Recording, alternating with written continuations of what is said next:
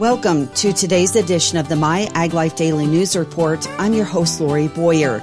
In addition to feature reports, I'll bring you a look at regional and national agricultural news. And the show starts right after this. We know it's been tough managing inputs and resources lately. That's why we're inviting you to the Inputs Ag Summit on January 10th in Fresno, California. This event is a lifeline for specialty crop growers, PCAs, CCAs, and applicators alike. It's your opportunity to get help in today's challenging landscape. What will you find at the Input Ag Summit? Cost-saving seminars, networking with experts, special panel discussions, and solutions for hard times. Visit myaglife.com/events today to sign up for this new and exciting conference. The California Fresh Fruit Association is appreciative of the USDA's Animal and Plant Health Inspection Service for using emergency funding in response to the growing number of outbreaks with exotic fruit fly. President Daniel Hartwig said that CFFA is grateful to APHIS for taking a lead to address this issue on behalf of California agriculture. This funding will increase preventative activities in areas of the state and help stop the spread of outbreaks in other regions. The exotic fruit fly is one of the most destructive pests in the world, and if not eradicated, they will have a detrimental impact on California's fresh fruit industry and with trading partners.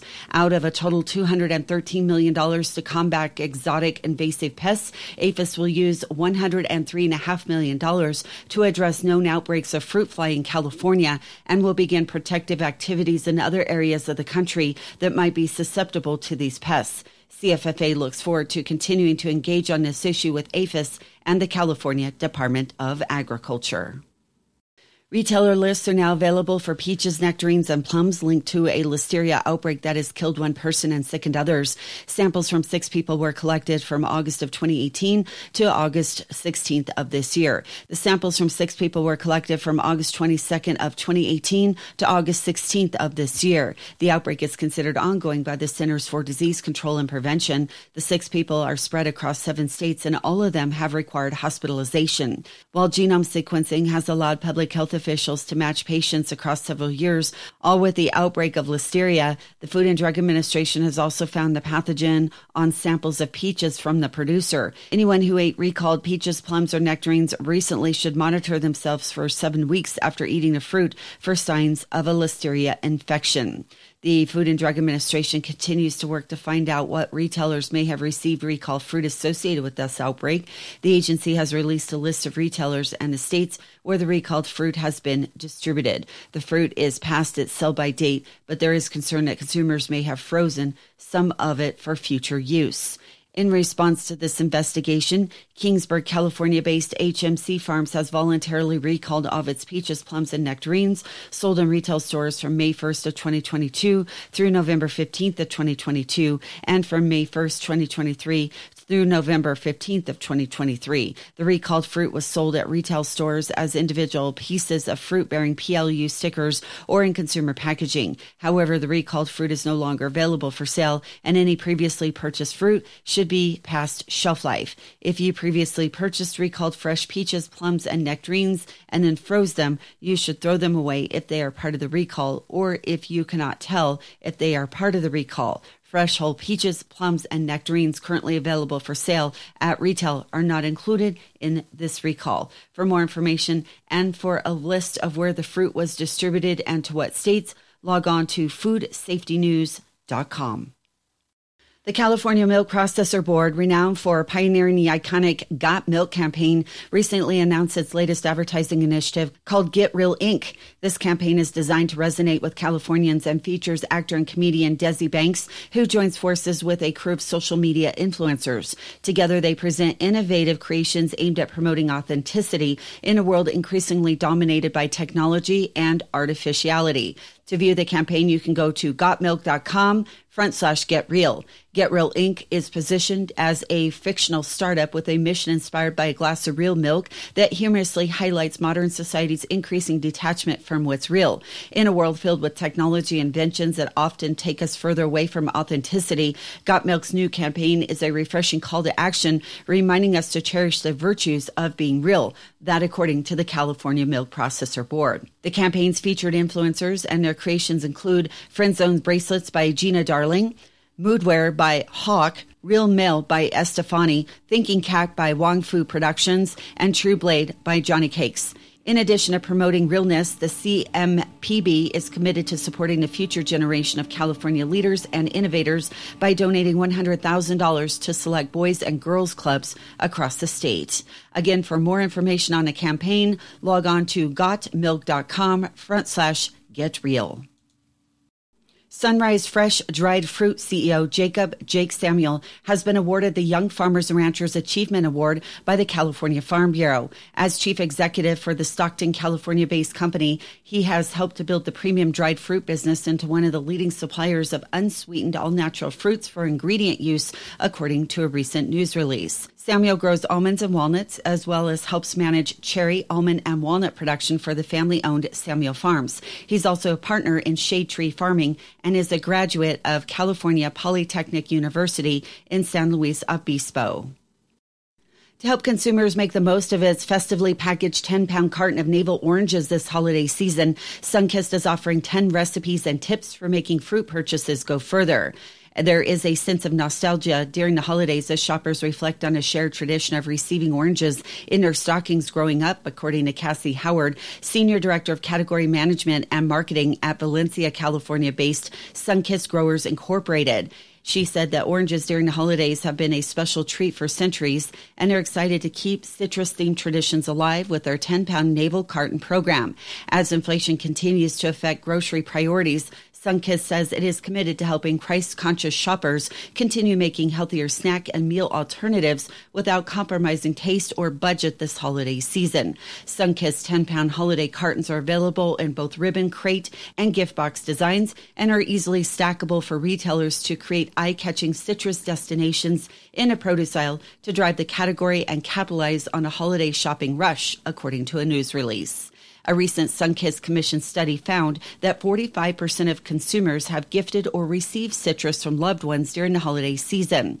While over half of consumers know that navel oranges are a traditional stocking stuffer, when speaking with consumers about their need for citrus this season, almost 70% reflected that recipe inspiration would increase citrus integration into holiday meals. To help consumers who are looking for stress-free holiday hosting tips or exciting new ways to make their fruit purchases go a little further this holiday season, Sunkist is offering several tips. For more information, log on to the Sunkist Growers Incorporated website.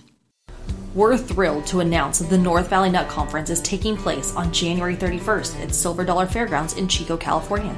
This event is held in conjunction with University of California Cooperative Extension. It's a golden opportunity for professionals in the tree nut industry. Network with our exhibitors and sponsors who are committed to your success in the orchard. Earn valuable continuing education units and expand your knowledge on the latest industry trends. Listen to our expert speakers share valuable insights and practical advice, but attendance is filling up fast, so make sure you visit myaglife.com/events and register today. We hope to see you there.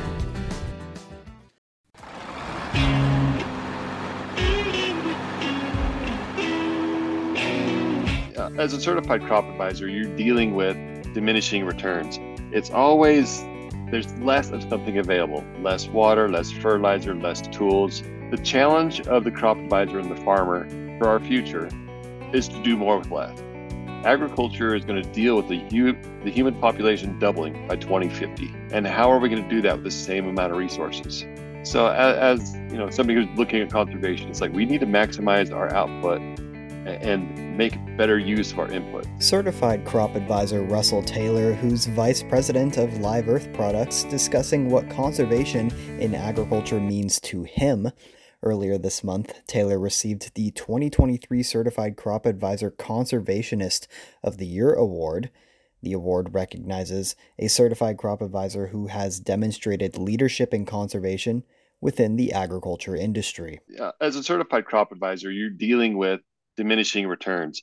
It's always, there's less of something available, less water, less fertilizer, less tools.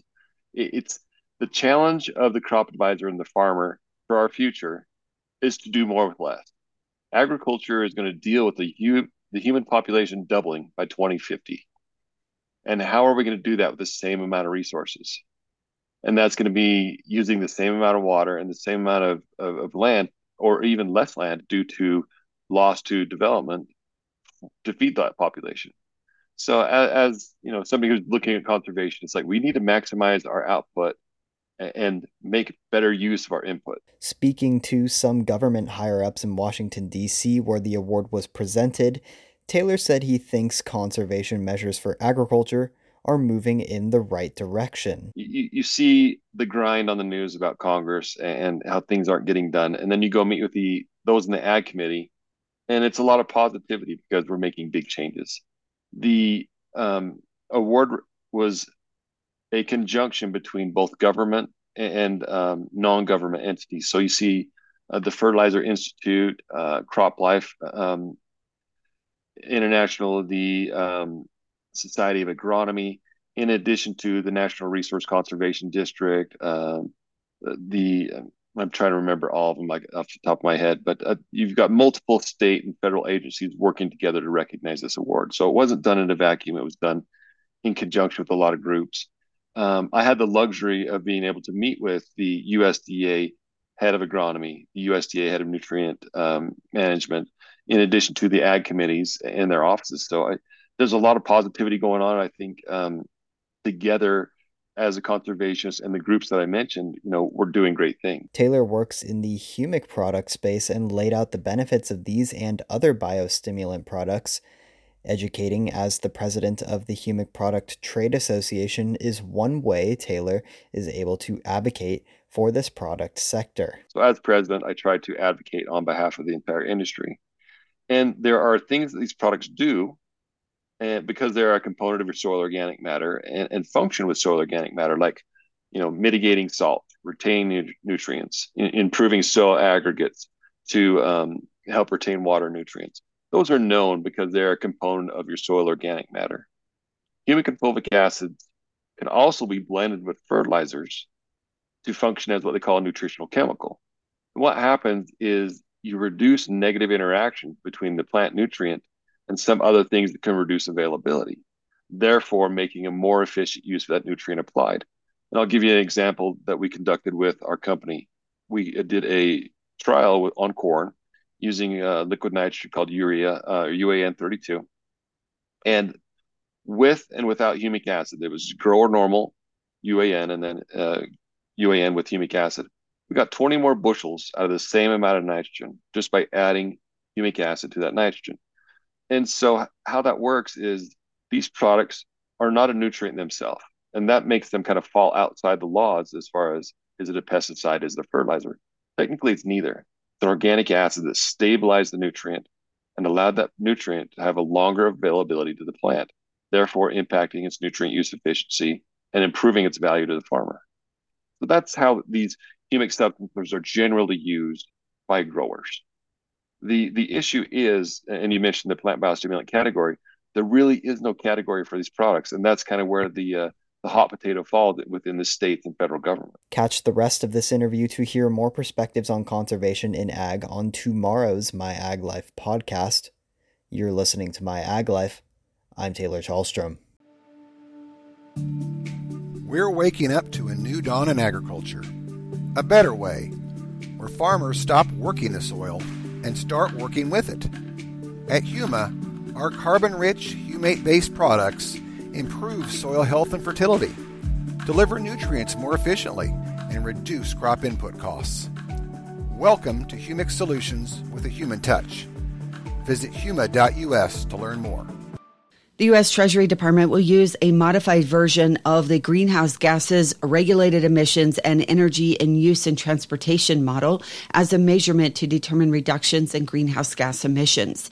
The agency will use the model as it allocates tax credits for sustainable aviation fuels under the Inflation Reduction Act. GREET was developed by the U.S. Department of Energy to measure greenhouse gas emissions from the field to the car or plane. USDA is joining forces with the Environmental Protection Agency to address issues associated with rural septic systems and other individual decentralized wastewater units. USDA Ag News reporter Rod Bain. 1 out of 5 Americans live in an area that requires use of a septic system or other individual decentralized wastewater unit as a means to protect health and safety in the event of a system failure. What this Memorandum of Understanding does is allows us to partner with a bunch of different agencies to ensure that we're bringing all the resources of government to bear to help people across rural America. USDA Rural Development Rural Utilities Service Administrator Andrew Burke says the MOU was originally developed by the Environmental Protection Agency in 2005, with USDA joining the Memorandum of Understanding last month. It allows us to be at the table with other people advocating for rural America and making sure that the resources that they have come to our communities, that if there are places maybe that we haven't had relationships with the past, that EPA or others know is an issue, that we can get to them. I'm Rod Bain reporting for the U.S. Department of Agriculture in Washington, D.C. The Farm Credit Administration received a quarterly report on economic issues affecting agriculture and an update on the financial condition and performance of the farm credit system. Rising interest rates have negatively impacted many of the finance-heavy sectors, including commercial real estate, banking, and farming. While many ag inputs are considerably less costly than last year, profit margins for many farmers are tighter this year, and crop producers continue to see lower commodity prices, especially for corn and wheat, compared to a year ago. The number of U.S. farm acres owned by foreign entities grew more than 8% in 2022, though the 43 million acres of foreign-owned forest and farmland is just 3.4% of the country's agricultural land, according to a government report released recently. The issue of who owns American farmland and whether foreign ownership of farmland presents a national security risk has been hotly discussed in Washington, and some members of Congress have proposed limits on foreign-owned farmland. Foreign entities bought 3.4 million acres of U.S. farmland in 2022, with the biggest increases in Colorado, Alabama, and Michigan. That according to the latest report on foreign agricultural land holdings by the U.S. Department of Agriculture. Canada remains the largest foreign investor, accounting for 32% of the acres, much of which are forest in Maine. China's holdings, a primary concern of lawmakers who want to restrict foreign ownership of farms, account for less than 1% of foreign-owned acres at 350,000. That's a slight decrease from 2021. The pace of foreign farmland acquisitions has increased since 2017, averaging nearly 3 million acres annually. USDA also said it plans to update how it collects such data to better understand the impact of foreign land holdings on rural communities and the exact location of foreign-owned acres. The USDA reminds specialty crop growers that assistance is available for producers who incur eligible on-farm food safety program expenses. The expenses are part of the process for obtaining or renewing food safety certification through the Food Safety Certification for Specialty Crops program. The program is one of the many ways USDA helps support local and regional food systems and opportunities for small-scale producers, according to Farm Service Agency Administrator Zach Ducheneau. He says he's encouraged all specialty crop growers to discover how this program can help mitigate the costs of on-farm food safety certification, meet regulatory requirements, and apply by the January deadline. Eligible operations must grow specialty crops, meet the definition of a small business, and have paid eligible expenses related to the 2023 certification. The application for 2023 closes January 31st of 2024, and FSA will issue payments after the application period closes. For more information, log on to farmers.gov. The International Fresh Produce Association is offering a free diversity, equity, and inclusion toolkit specifically for the produce and floral industry. The toolkit helps produce businesses drive performance and boost recruitment and retention, according to the association. The association said it's also offering how-to tools and educational resources, including an online and on-demand certification to bolster staffing training and development. IFPA said the association plans to continue to add new tools to the DEI toolkit as the association and its members continue to advance efforts to attract and develop the next generation of talent and future leaders in the industry. For more information on the toolkit, log on to freshproduce.com.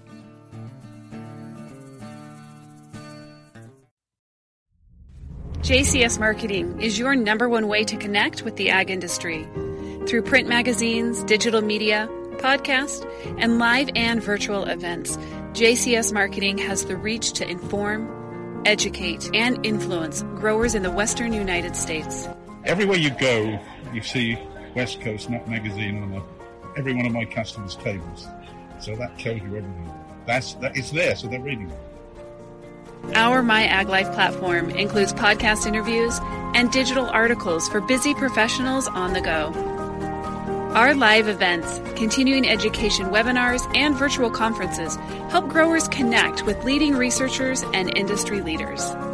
Let JCS Marketing help you connect. That will wrap up today's show. You've been listening to the My Ag Life Daily News Report. I'm Lori Boyer. From all of us here at the JCS Marketing Team, thank you for listening.